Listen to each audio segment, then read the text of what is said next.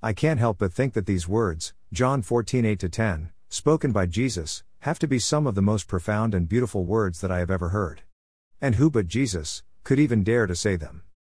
And in exactly the same way that Jesus tells us that when we see Him, we can see God, our Heavenly Father, by the words that Jesus said and by all the things that Jesus did, the image that is formed, comes together, of the Father and the Son, as one.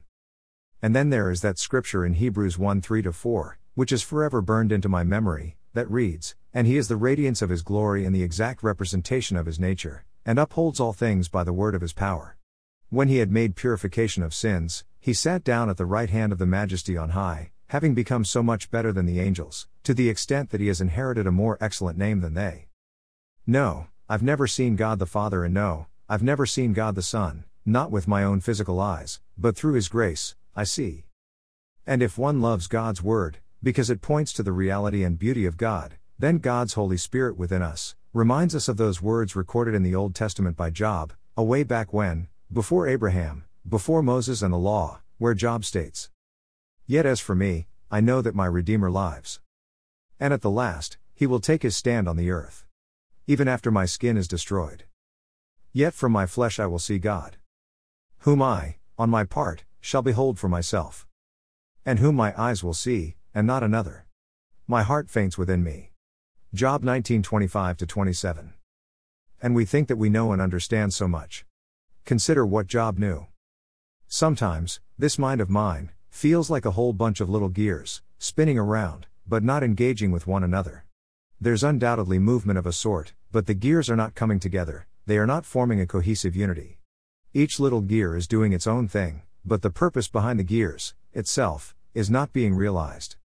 Jesus, through His words, through all of the things that He did and does, brings that clockwork of gears into the cohesive unity that it was designed to be.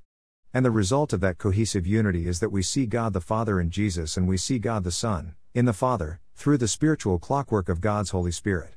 Ezekiel 11:19, 1 Corinthians 2:14. This mind of mine is not always fully engaged. Some gears may be engaging, but not all. And some, unfortunately, can still just be spinning. But when through God's sheer grace, all of the gears kick in, then the complete picture is formed and what I see isn't me, not me at all. I see my source, I see where my trust resides, I see the all things are possible reality of my Savior and my God. I believe that what Adam once had, in his unity with God, in his dependency with God, in his oneness with God, is being restored. But Adam could not put all the gears back together again into that singular cohesive unity that once existed. Adam couldn't, and we can't, it's beyond his and our capability, because the cohesive unity that was needed to restore it was broken and only the source of that cohesive unity could restore it again. All religions except Christianity sense this brokenness and point to various ways in which they indicate it can be restored, but it doesn't work, it can't work, because that which is broken cannot fix that which is broken. That is why the veil that separated the holy place from the Holy of Holies in the temple was rent in two from the top, from God, to the bottom, to man, and not from the bottom, from man, to the top, to God, when Jesus died on the cross. God and only God did what only He could do. The only source of fixing what is broken is by that which is not broken, and the source of the cohesive unity is God, and God can and God did do this, through the sacrificial obedience of His perfect only begotten Son. The cohesive unity that Jesus has with the Father, and the Father has with the Son, through the power of God's Holy Spirit was not ever broken, except for once, when Jesus took our rightful place for our sins, on the cross. Think, my God, why hast thou forsaken me? Matthew 27:46, but that was for our sin, not His. Jesus uttered those words for our sake, for our understanding. He well knew what was going to happen.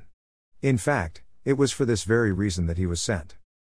But Jesus, because of who He was, unbroken, without sin, had been given the power to restore Himself, by our Father, through the power of God's Holy Spirit, because He was never separated from God for His own sins, because He was without sin. The cohesive unity of the Trinity of God always works together. Always. Think John 10:18. No one has taken it away from me, but I lay it down on my own. I have authority to lay it down, and I have authority to take it back. This commandment I received from my Father. Read what the Apostle Paul says in Romans 5:12-19 and 1 Corinthians 15:45-49. And then we have the word and promise of Jesus to His disciples and also to us, who believe, where Jesus speaks of his pending death and resurrection. John 14:19 NASB. After a little while, the world no longer is going to see me, but you are going to see me, because I live, you also will live. Because I live, you also will live. Do I see Jesus? Yes, I do. Have I seen Jesus? No, I haven't, but I will, and so will all of USWHO see him for who he is and what he and he alone has done, according to his and our Father's will, through the power of his Holy Spirit. Worthy is the Lamb. Blessings.